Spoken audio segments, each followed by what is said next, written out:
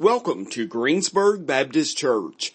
We welcome our church family and also our visiting friends. Thank you for coming to worship with us. To find out more about Greensburg Baptist Church, our upcoming events, and other church activities, visit our website anytime at greensburgbaptist.com.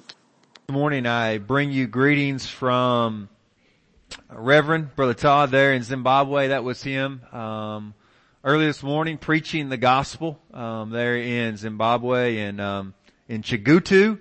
And he's been preaching and teaching this past week, and they've been in revival, and I think he's tired. I'm sure Miss Karen probably knows better than I do, but this morning he was traveling a journey back to meet up with the rest of the team. And I know on the way there his vehicle broke down a couple of times, and last year my journey back, our vehicle broke down, and we were in the mountains in the pitch darkness for several hours. It was pretty intense.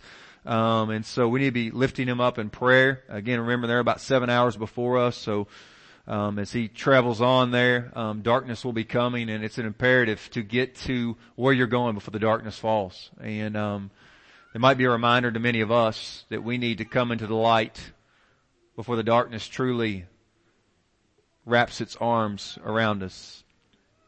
This morning I want to speak to you about what a prostitute and Noah's flood can teach us about the end of the world. What a prostitute and Noah's flood can teach us about the end of the world. This past week, we had come over with the boys and we were there, and we had picked up something here, and we'd come back to the house, and we've got a rule that when we pull into the carport, that Daddy opens my car doors, because if you don't, then you open the door against the van. And Judah was there, and River was in one side, and so River's going to get out, and Judah, when he goes to open the door, opened it a little bit too hard and a little bit too fast. He's already smiling a little bit right now. And what I heard was a big bang as the door collided with our van, and my blood pressure began to rise. And I'm coming around the vehicle by that point, because I just told him, hey man, hold on for a second and I'll open the door for you. And obviously he didn't wait. And so as I come around there and find the door and open it and see the marks now on the van, it was like one of those cartoons where you feel like your head's going to explode. It was borderline. I was like, Judah, man, dude, how many times have I told you? And in the midst of that, here's what Judah keeps saying. I'm sorry, Daddy. I'm sorry, Dad. I'm sorry, Dad. And the look on my face and my words back to him were not obviously, I was receiving that offer of, hey, will you forgive me? And so River looks at me and says, well, Dad, the Bible says be slow to anger, right? Yeah. That's a good one for teaching discipleship in your home, right? And so I respond back to him and Judah with a gruff, I know that, son, I'm trying. And the look on their face was this: it doesn't look very much like you're trying. And so this morning I share that to remind us all that maybe you're struggling with trying too. I don't know if it's outbursts of anger for you or moments when you just get so frustrated with what's going on. Maybe it's, as you're going to see today, that finances are what drives you. It keeps you up at night, and you're thinking about what you didn't get done yesterday or today. You're worried already about what you got to do tomorrow, and it just seems to consume you. Maybe there's just moments or areas of your life where you realize, man, I don't look very much like Christ in those moments. It's the text here is going to continually drive us and warn us of the danger of not looking to God, of this call out as this prostitute, as Tyre, this great city, is identified as one that's just given herself to everyone and everything, so that by all means she might profit, that she might be built up. And the text just kind of whispers to us, do you think God can change you? I mean, do you think that God can really change you? Transform who you are on the inside. That the things that you struggle with, that you might no longer be that person. You might no longer be that kind of spouse. You might no longer be that kind of coworker, that kind of student in the classroom for your teacher. That you really believe that God can transform you. Well, Tyre the prostitute has a word of comfort and hope for you and I. Let's get to the text. Beginning in verse 1. Is it now working again? Awesome. Thank you, Miss Karen. Praise the Lord. It says the oracle beginning in verse 1 of Isaiah 23 concerning Tyre, and look what it says here. Several things are called out. Well, O ships of Tarshish, these are the greatest ships of the sea. In that day and time, they carried the greatest amount of cargo. And so they were coming in from this shipping port that had all kinds of commerce and built up economically. And look what happens here. For Tyre is laid waste without house or harbor. From the land of Cyprus it is revealed to them. Look, secondly, not only are they called to wail, they are called to be in steel. O inhabitants of the coast, the merchants of Sidon, those who had done business with them. Further, look what it says.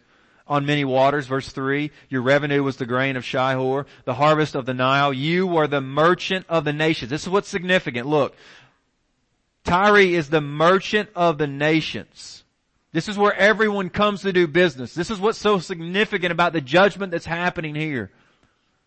And then it says not only to wail, to be still, but verse 4 says, be ashamed, O Sidon, for the sea has spoken, the stronghold of the sea, saying, I have neither labored nor given birth. I have neither reared young men nor brought up young women. They're literally crying out. Why? Because all of this great opportunity to get rich is gone down in the depths of the sea. Even Egypt, this great power. Listen what happens in verse 5. When the report comes to Egypt, they will be in anguish over the report about Tyre. I don't know about you, but how many here are maybe Black Friday shoppers? Are you Black Friday folks? Any of you out there? 2 of us, maybe. Me and you, Randy Milby. Awesome. Robbie Milby, sorry, Randy. Me and you, buddy. So listen, I don't know who else is out here, but listen, maybe what would happen today if you found out that Black Friday was closed? Or what if in the midst of your shopping this year, you found out that Amazon was no longer delivering packages and everything that you had paid for wasn't going to come? What if the stock market crashed again and all of your retirement and all of your hopes of savings were gone? What might be the response in that moment, right? Well, we might be wondering, who did this, right? Who's brought this about? Why would this even happen? Look what the text says here. Verse 8, they ask that question. Who has purposed this against Tyre? Like, who would do something like this? This is where the world receives its economic wealth. Who would do something like this? The bestower of crowns, whose merchants were princes, whose traders were the honor of the earth. Look what it says here. The Lord of hosts has purposed it. So the question was, who has purposed this? And the answer is, God's done it. And we might ask why. 2 times you're going to hear the word to tell you why this has happened. Look first here. To defile the pompous pride of all glory. God is opposed to the pride of mankind when we think that we can do it on our own. That when we believe that we are somehow self-sufficient in and of ourselves. For look what it says, to dishonor all the honored of the earth. God will have no rivals to His glory.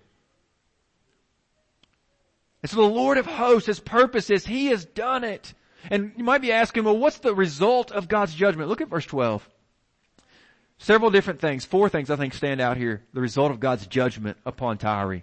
This merchant of the nations. Again, symbolically representing all the world's commerce. Look what he says.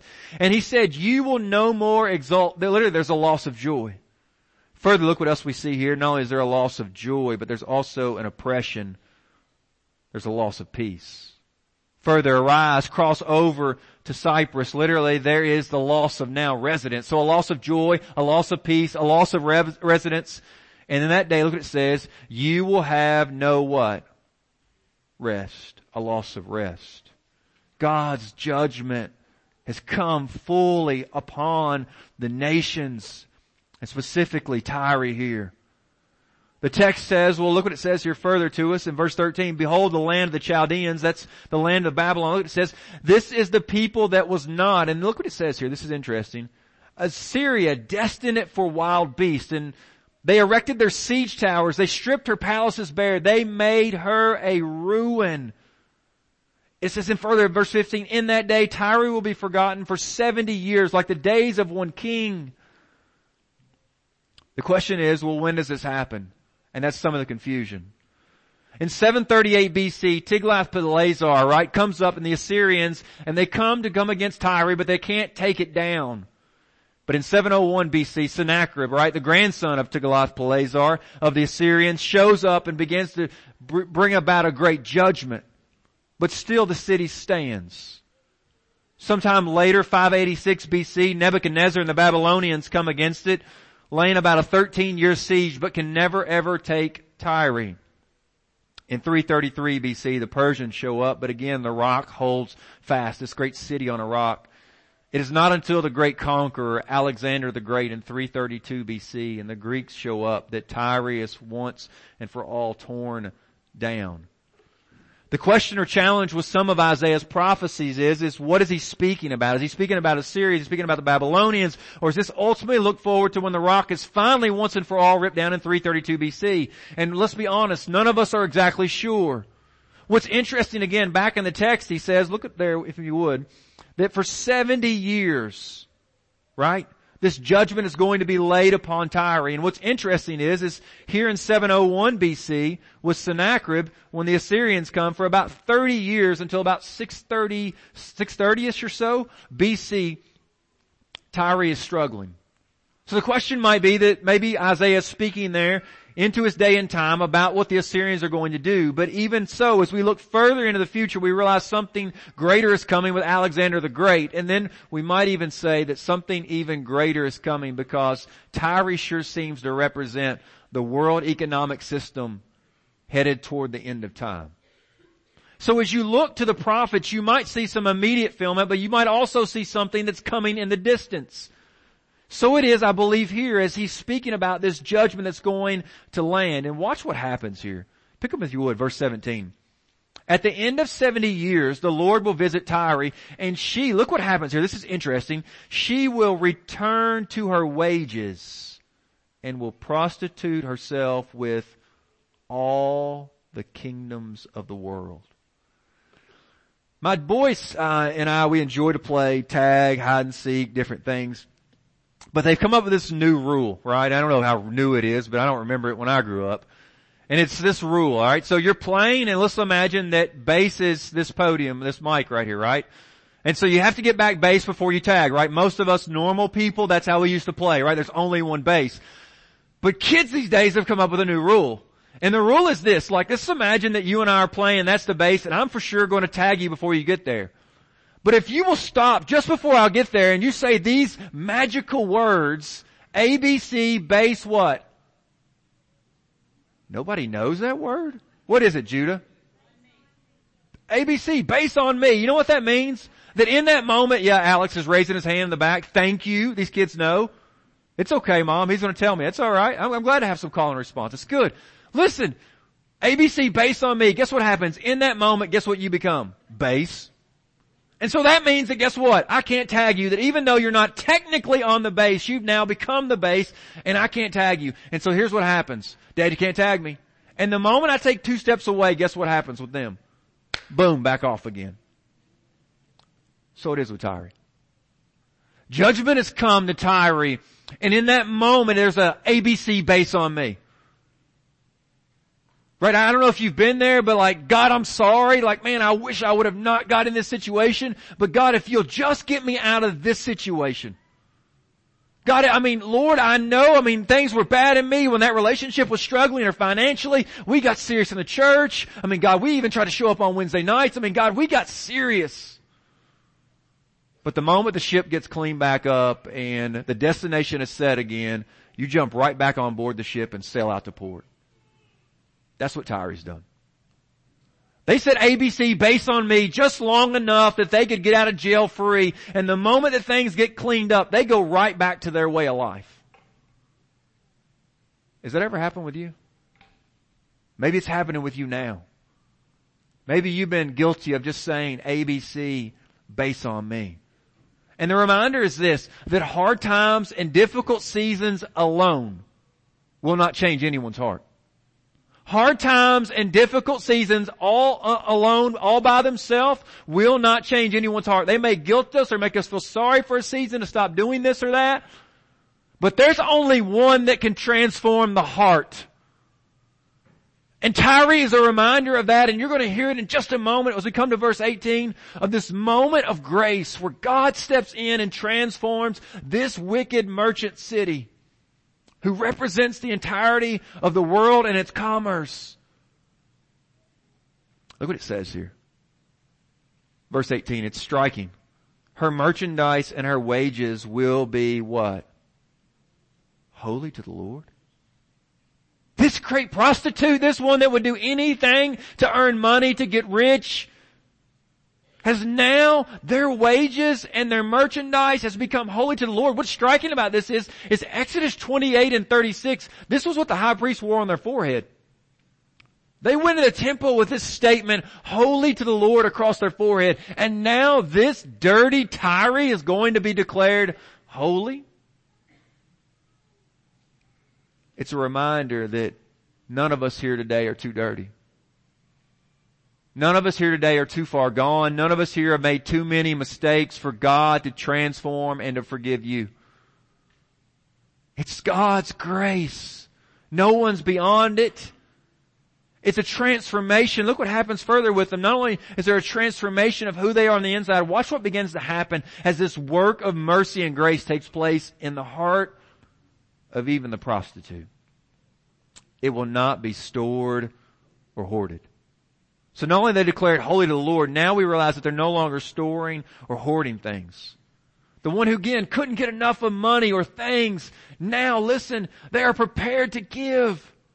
I'm assuming there's probably folks in this congregation that struggle with hoarding. Just guessing. I'll be honest with you, I have some tendencies that way. Right? I mean, I love to be economical. I try to think, hey, how can we save this? How can we reuse this? But like for some of you, you've got like enough aluminum foil stacked up in the cabinet because you use it like to cover this and that. Some of you got like 15 pencil sharpeners because just in the case that like one of them doesn't work, I mean, you need some lead in your pencil. I got some great advice Emily and I did when we were just discussing this with someone, and the statement was simply this. If something comes into your house, something else needs to go out. So some of you, maybe that's a struggle for you, like every time you need a new shirt or you need a new pair of pants or, man, you've got to get this new game or you've got to have whatever. Maybe that just simple practice of just saying, listen, I don't have to have everything or to keep 500 of those that look just alike. I know some of you are like, they're not alike. You don't get it, right? I understand, right? Even now the hoarding's like, don't let go, right? But look what happens. There's a transformation here of the life of Tyre. Not only are they holy to the Lord, look what it says. Not only are they not storing or hoarding things anymore just themselves, but her merchandise will supply abundant food and fine clothing for those who dwell before the Lord. God's done such a work that they now desire to give it away. They now desire to give it away. And so the prostitute Tyre is there reminding us about God's judgment and the end of the world and reminding us that none of us are too dirty. None of us have made too many mistakes. None of us have too big of a blemish on our resumes. That God can't forgive us, that God can't transform us, that God can't use you. But not only does Tyre, the prostitute, have something to say, Noah's flood has something to say about the end of the world. It's interesting that, and as we move into Isaiah 24, that there's some judgment on the whole earth, and we kind of see this big picture of judgment that takes place, but it's interesting to see some of the connections back to Noah's flood. I want to draw your attention to a couple of those to give you a lens to look through of this text. In Isaiah 24 and 5, we're going to hear this. The earth lies defiled under its inhabitants, for they have transgressed the laws, violated the statutes, and they've done this. They've broken the everlasting covenant. So it is in Genesis chapter 9, verse 16, following the flood and God's promise to to Noah, right? He says, listen, I'll no longer flood the earth again. And here's my promise or my everlasting covenant between me and you. What did God put in the sign as a reminder? The rainbow, right? It was a sign of God's everlasting covenant. But here we hear in Isaiah 24 and 5, there's a breaking of God's everlasting covenant. Further, in Isaiah 24 and 18, we hear this, for the windows of heaven are opened and the foundation of the earth trembles. Look back in Genesis chapter 7, verse 11. In the 600th year of Noah's life, in the second month, on the 17th day of the month, on that day, all the fountains of the great deep burst forth and the windows of heaven were opened. The same thing that we're hearing here. And so Isaiah is trying to help us clue into the fact that this is a cataclysmic worldwide judgment. So it's important to have that lens as you come to look at this judgment that's taking place in Isaiah 24. To say, just as the flood covered the earth, so this judgment of God is going to cover the earth. Look what happens here. Remember back in Noah's flood, how many people were saved in all? Do you remember? 8, right? 8 people saved in all in Noah's flood. Listen to how few will be saved as the judgment of God comes at the end. Verse 1 we hear, behold, the Lord will empty the earth and make it desolate, and He will twist its surface and scatter its inhabitants. And listen to this list. If you think, well, it won't happen to me. And it shall be as with the people, so with the priest. As with the slave, so with his master. As with the maid, so with her mistress. As with the buyer, so with the seller. As with the lender, so with the borrower. As with the creditor, so with the debtor. The earth mourns and withers. The world languishes and withers. The highest people of the earth languish. No one is going to escape. In verse 18 it says, he who flees at the sound of the terror shall fall into the pit. And the one that climbs out of the pit shall be caught in the snare. Verse 20, the earth staggers like a drunken man. It sways like a hut. Its transgression lies heavy upon it, and it falls and will not rise again. This is, as the song goes, the end of the world as we know it. This is the end of the world as we know it. And maybe we're wondering why. Why is God bringing this upon? Well, look back with me with verse 5 of Isaiah 24. The earth lies defiled under its inhabitants. 4, right? Here's the reason why. Here's what's happened. 4, okay? And then verse 6 starts with a therefore. So this is God's response, right? So you're looking at these key words. It's helping you interpret what's happening.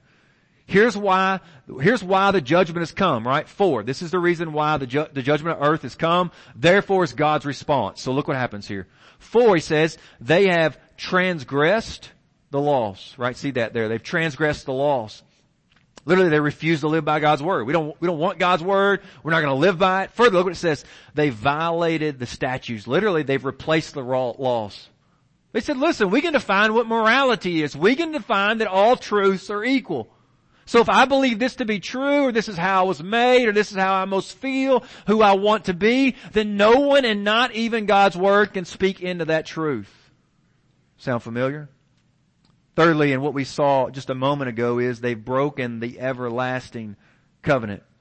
Now it has connections to Noah, but not only Noah had an everlasting covenant, there were many throughout the Bible. I want to draw just your attention to a few of them. In Psalm 105 verse 10, as it speaks about this promise made to Abraham, we hear these words, which he confirmed to Jacob, right? So Abraham, Isaac, Jacob, you're hearing that. As a statute to Israel, as an everlasting covenant. In Leviticus 24, we hear about the Mosaic covenant. It says, every Sabbath day Aaron shall arrange it before the Lord regularly. It is from the people of Israel as a covenant forever.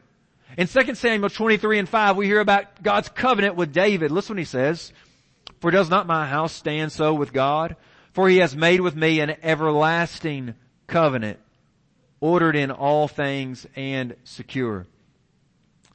The truth is that no one wants a part of what God's ways are, His truth. And so the question is, well, what happens, right? And that's where he says there in verse 6, there's a therefore. Here's God's response. If you don't want my truth, if you don't want to live by my ways, if you want to rewrite what you believe truth to be, I know you think that it's going to bring joy. I know you think it's going to bring happiness, but here's the reality of what's going to happen. Look what he says here. Beginning in verse 7, the wine mourns, the vine languishes, all the merry-hearted sigh. The sources of joy are gone. Further with me, verse 8. The mirth of the tambourines is stilled, the noise of the jubilant has ceased. Further, no more do they drink wine with singing. So the jubilation, the singing, it's all gone. The experience of joy has now vanished. Further, look what it says there in verse 11. All joy has grown dark. The gladness of the earth is banished. Joy has been evicted from the earth. We think that if we could just create the God that we want, then we will be happy. And the truth is it will never happen. Separate from God, you will never ever find the peace and contentment and hope that you are striving after. No matter how hard or tenaciously you may seek it. The people of the earth have been trying it and trying it and trying it. And Isaiah is saying, guys, it will never work. It will never work. But listen, there's good news for the people of God. Listen to this in verse 21 of Isaiah 24.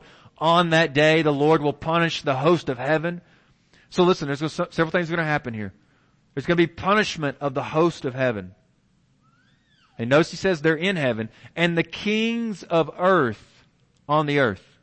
They will be gathered together as prisoners in a pit. They will be shut up in prison, and after many days they will be punished. Ponder this for a moment. Every bit of temptation you've ever received, every moment that Satan or the demons have ever told you how big of a loser or failure you are, or reminded you of all your failures, or continually made you feel like God doesn't love you, or He would never accept someone like you, or you're too dirty, or you promised you wouldn't do that again, you've done it again, you can't go back to God. All of this, listen, look what happens here. On that day, the Lord will punish the host of heaven.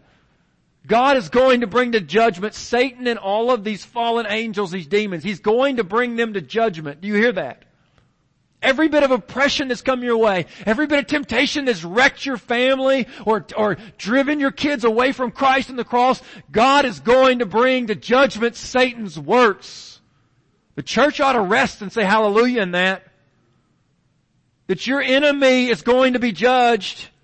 But not only that, look what it says, and the kings of the earth also are going to be judged. Every wicked tyrant, every oppressor, every abuser that does not cry out for repentance and faith in Christ will suffer everlasting punishment in the pit. It's victory. And yet there's a difficult moment to it. Look if you would again back here in verse 22. And after many days. This is the hard part.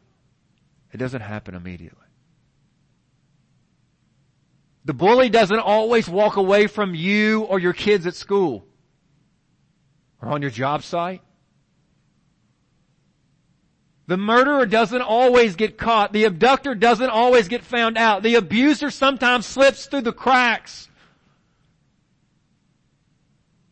And at times we're wondering, God, where are you? And Isaiah just says, guys, I know it's hard, but the judgment's going to come. Judgment's going to come. After many days, there will be punishment for those who refuse to repent and look to Christ. And here's the hard part. That includes us. You may not be as bad as the person you're thinking about right now, or you have in your mind, or this great tyrant, or this great world ruler. But the reality is we are all in opposition to Christ and the cross. We're all in opposition to the holiness of God. We all think that maybe we could be good enough on our own, that we could satisfy it to make it there. But the text reminds us, listen, that won't happen. There's only one opportunity, but the people of God must rest in the fact that our God will bring to judgment all things. Secondly, the glory of God will shine upon the people. Verse 23. Then the moon will be confounded and the sun ashamed. Why? For the Lord of hosts reigns on Mount Zion and in Jerusalem, and His glory will be before His elders. The moon confounded, the sun ashamed, as great as it is, guys. Listen, I don't know if any of you ever had, remember those days when you're out with your friends and you're like, I bet you can't look at the sun. Right? Who in here has ever tried that? Anybody? Yeah, a few of us, right? Some of us probably not brave enough to admit it. Listen, you can't do it. And the text says, listen, you know how great the sun is when you see it shine? You can't look at it. God is so much greater. The glory of God, His great reigning power is so much greater. Listen, you cannot escape this God. He says this God is almighty. He is all powerful. And look what it says. His glory will be before His elders.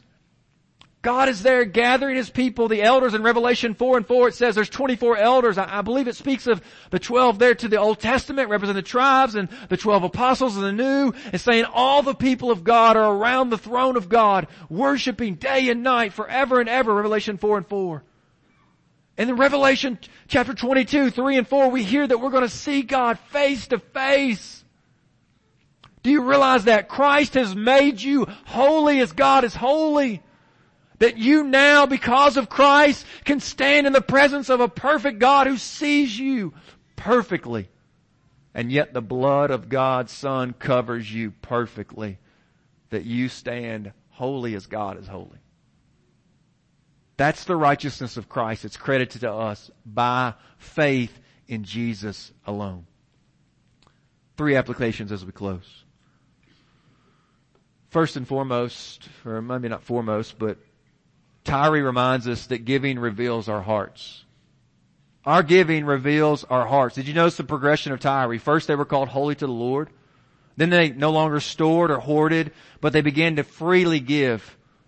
In Luke chapter 18, there's this rich young ruler. He comes to Jesus and says, "Hey, JC, tell me, what do I have to do to be saved?" And you know the dialogue. He says, "Listen, you need to obey these commandments." He said, "Well, I've done all those since I was little." And he says, "Well, one thing you lack. Go sell everything you own and give to the poor and come back and follow me." And the text records that the man went away because he was very what? He was very rich. In verse 26 of Luke 18, Peter asks Jesus, he says, "Who then can be saved?" And Jesus says in verse 27, well, what's impossible with man is what? It's possible with God. And Luke is preparing us. Why? Because in Luke 19, we see one of the richest men of that day and time, a chief tax collector. Now he was a wee little man, and a wee little man was he, and he climbed up in a tree, right? For the Lord he wanted to what? And as the Savior passed that way, he looked up in the tree and he said what? You know him. You know Zacchaeus. Zacchaeus comes down and the crowd whispers, "Why is he going to be the guest of a sinner?" And in verse 8 of Luke 19, Zacchaeus says these words, "Lord, here and now, I give half of what I own to the poor, and if I've cheated anyone out of anything, I give back 4 times what I owe." And Jesus says, "I tell you the truth. Today, salvation has come to this house, for this man too is a son of Abraham." Wow, what happened? The transformation of Zacchaeus' heart by the grace that Jesus would love a sinner like him said, "You know what? These finances are no longer mine. Jesus, you can have all of me. I'm in the plate, bro. I'm not just throwing a few bucks in the plate. I'm saying I'm getting in the plate." That's what's happening with Tyree. The transformation of their heart, right? Brought about now freely giving to God. Some of you, maybe your business for long enough has been devoted and set apart to things other than God. And you've been willing to compromise on business deals, ethnically, morally. Would God's grace today not just call you back?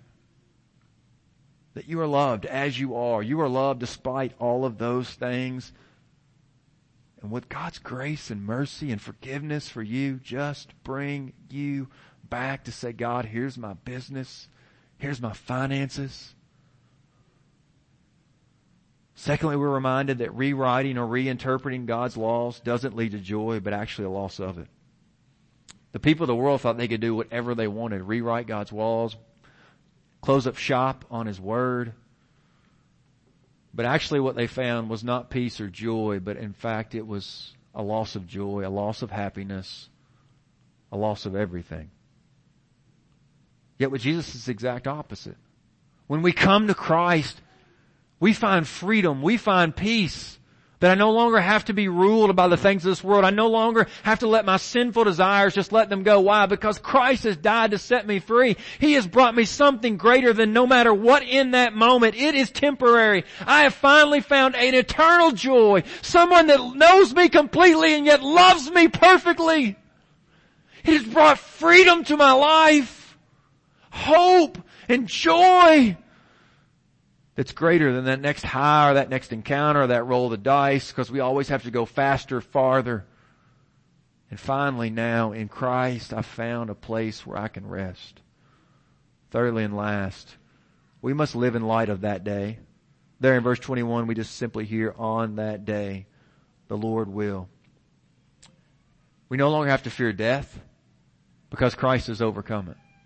You no longer have to fear judgment because Christ has paid the penalty for your sins upon the cross. Hope that all the enemies of God will once and for all be judged and cast out. Peace that the day that the return of the King will involve the gathering before of all the elders of God's people. All of God's people will be brought in. It must transform us. And if I was really honest today, this text has been difficult. Em and I are trying to figure out what's our next move in regards to a home, and I'll be honest with you. Man, I'm lured by the things of this world big time. Just being straight. Money, finances. I struggle. So when I hear about Tyree and I see the danger in that, I realize I need to take refuge. We talked about it last week, right? The simple keep going and suffer for it, the prudent see danger and take refuge, but the simple keep going and what? They suffer for it. I don't know what you're ruled by. I don't know if you have struggles like I have struggles, and maybe you're here today just saying, listen, Blake, I'm with you. I got some things I'm struggling with. Would you hear today just the call to come home? To realize that God loves you in the midst of where you are. That He loves you right now, right here where you are. Christ died for you right in the midst of where you are today. And He's calling you out. The forgiveness and grace and mercy of God calling you and I out of that way of life and back to Him. Today, would you repent of your sins? Acknowledge your way of life is not honoring God. Would you put your faith in Him? I mean, as a community, are we not aware that this life is temporary?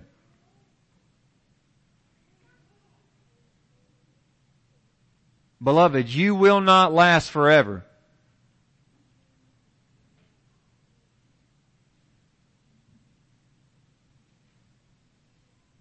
We will not last forever. If God is calling you today, you sense that conviction. He is calling you to repent and believe. I compel you to respond now. For the things of your life that do not please Him and your desires for the things of the world, like my desires for the things of the world, there is a call to come and die, to bow your knee here and now and cry out, God, change me.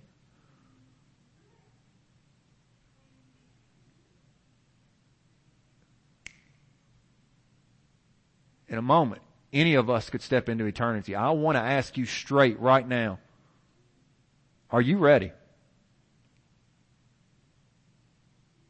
Are you ready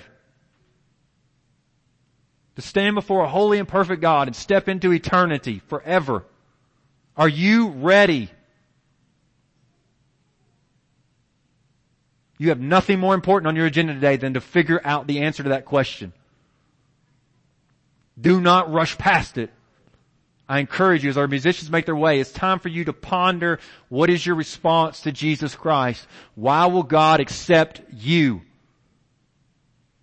We will all die unless Christ returns. I want to be as straight as I can with you guys. Are you ready? Today is the day of salvation. Now is the appointed time. Would you respond to Jesus Christ, the one who loves you in the midst of your sin, and cry out for mercy and grace? Because when that moment of judgment comes, it is too late. Would you pray with me? Father, in the name of Jesus, would you speak and would you move our hearts? I pray it in Jesus' name, Lord. Amen. This is Todd Young with Greensburg Baptist Church. Thank you for joining us today. If you've accepted Christ during today's podcast, we would love to hear from you and connect you with a home church in your area. Or if you have questions regarding a relationship with Christ, Brother Blake and I would love to speak with you. Please contact us at the church office at 270-932-4495 or connect with us through our website at greensburgbaptist.com. In addition, you may visit our website anytime to access the sermon videos and podcast of any recent sermon. You may also subscribe to our podcast in the iTunes Store. Have a great day today.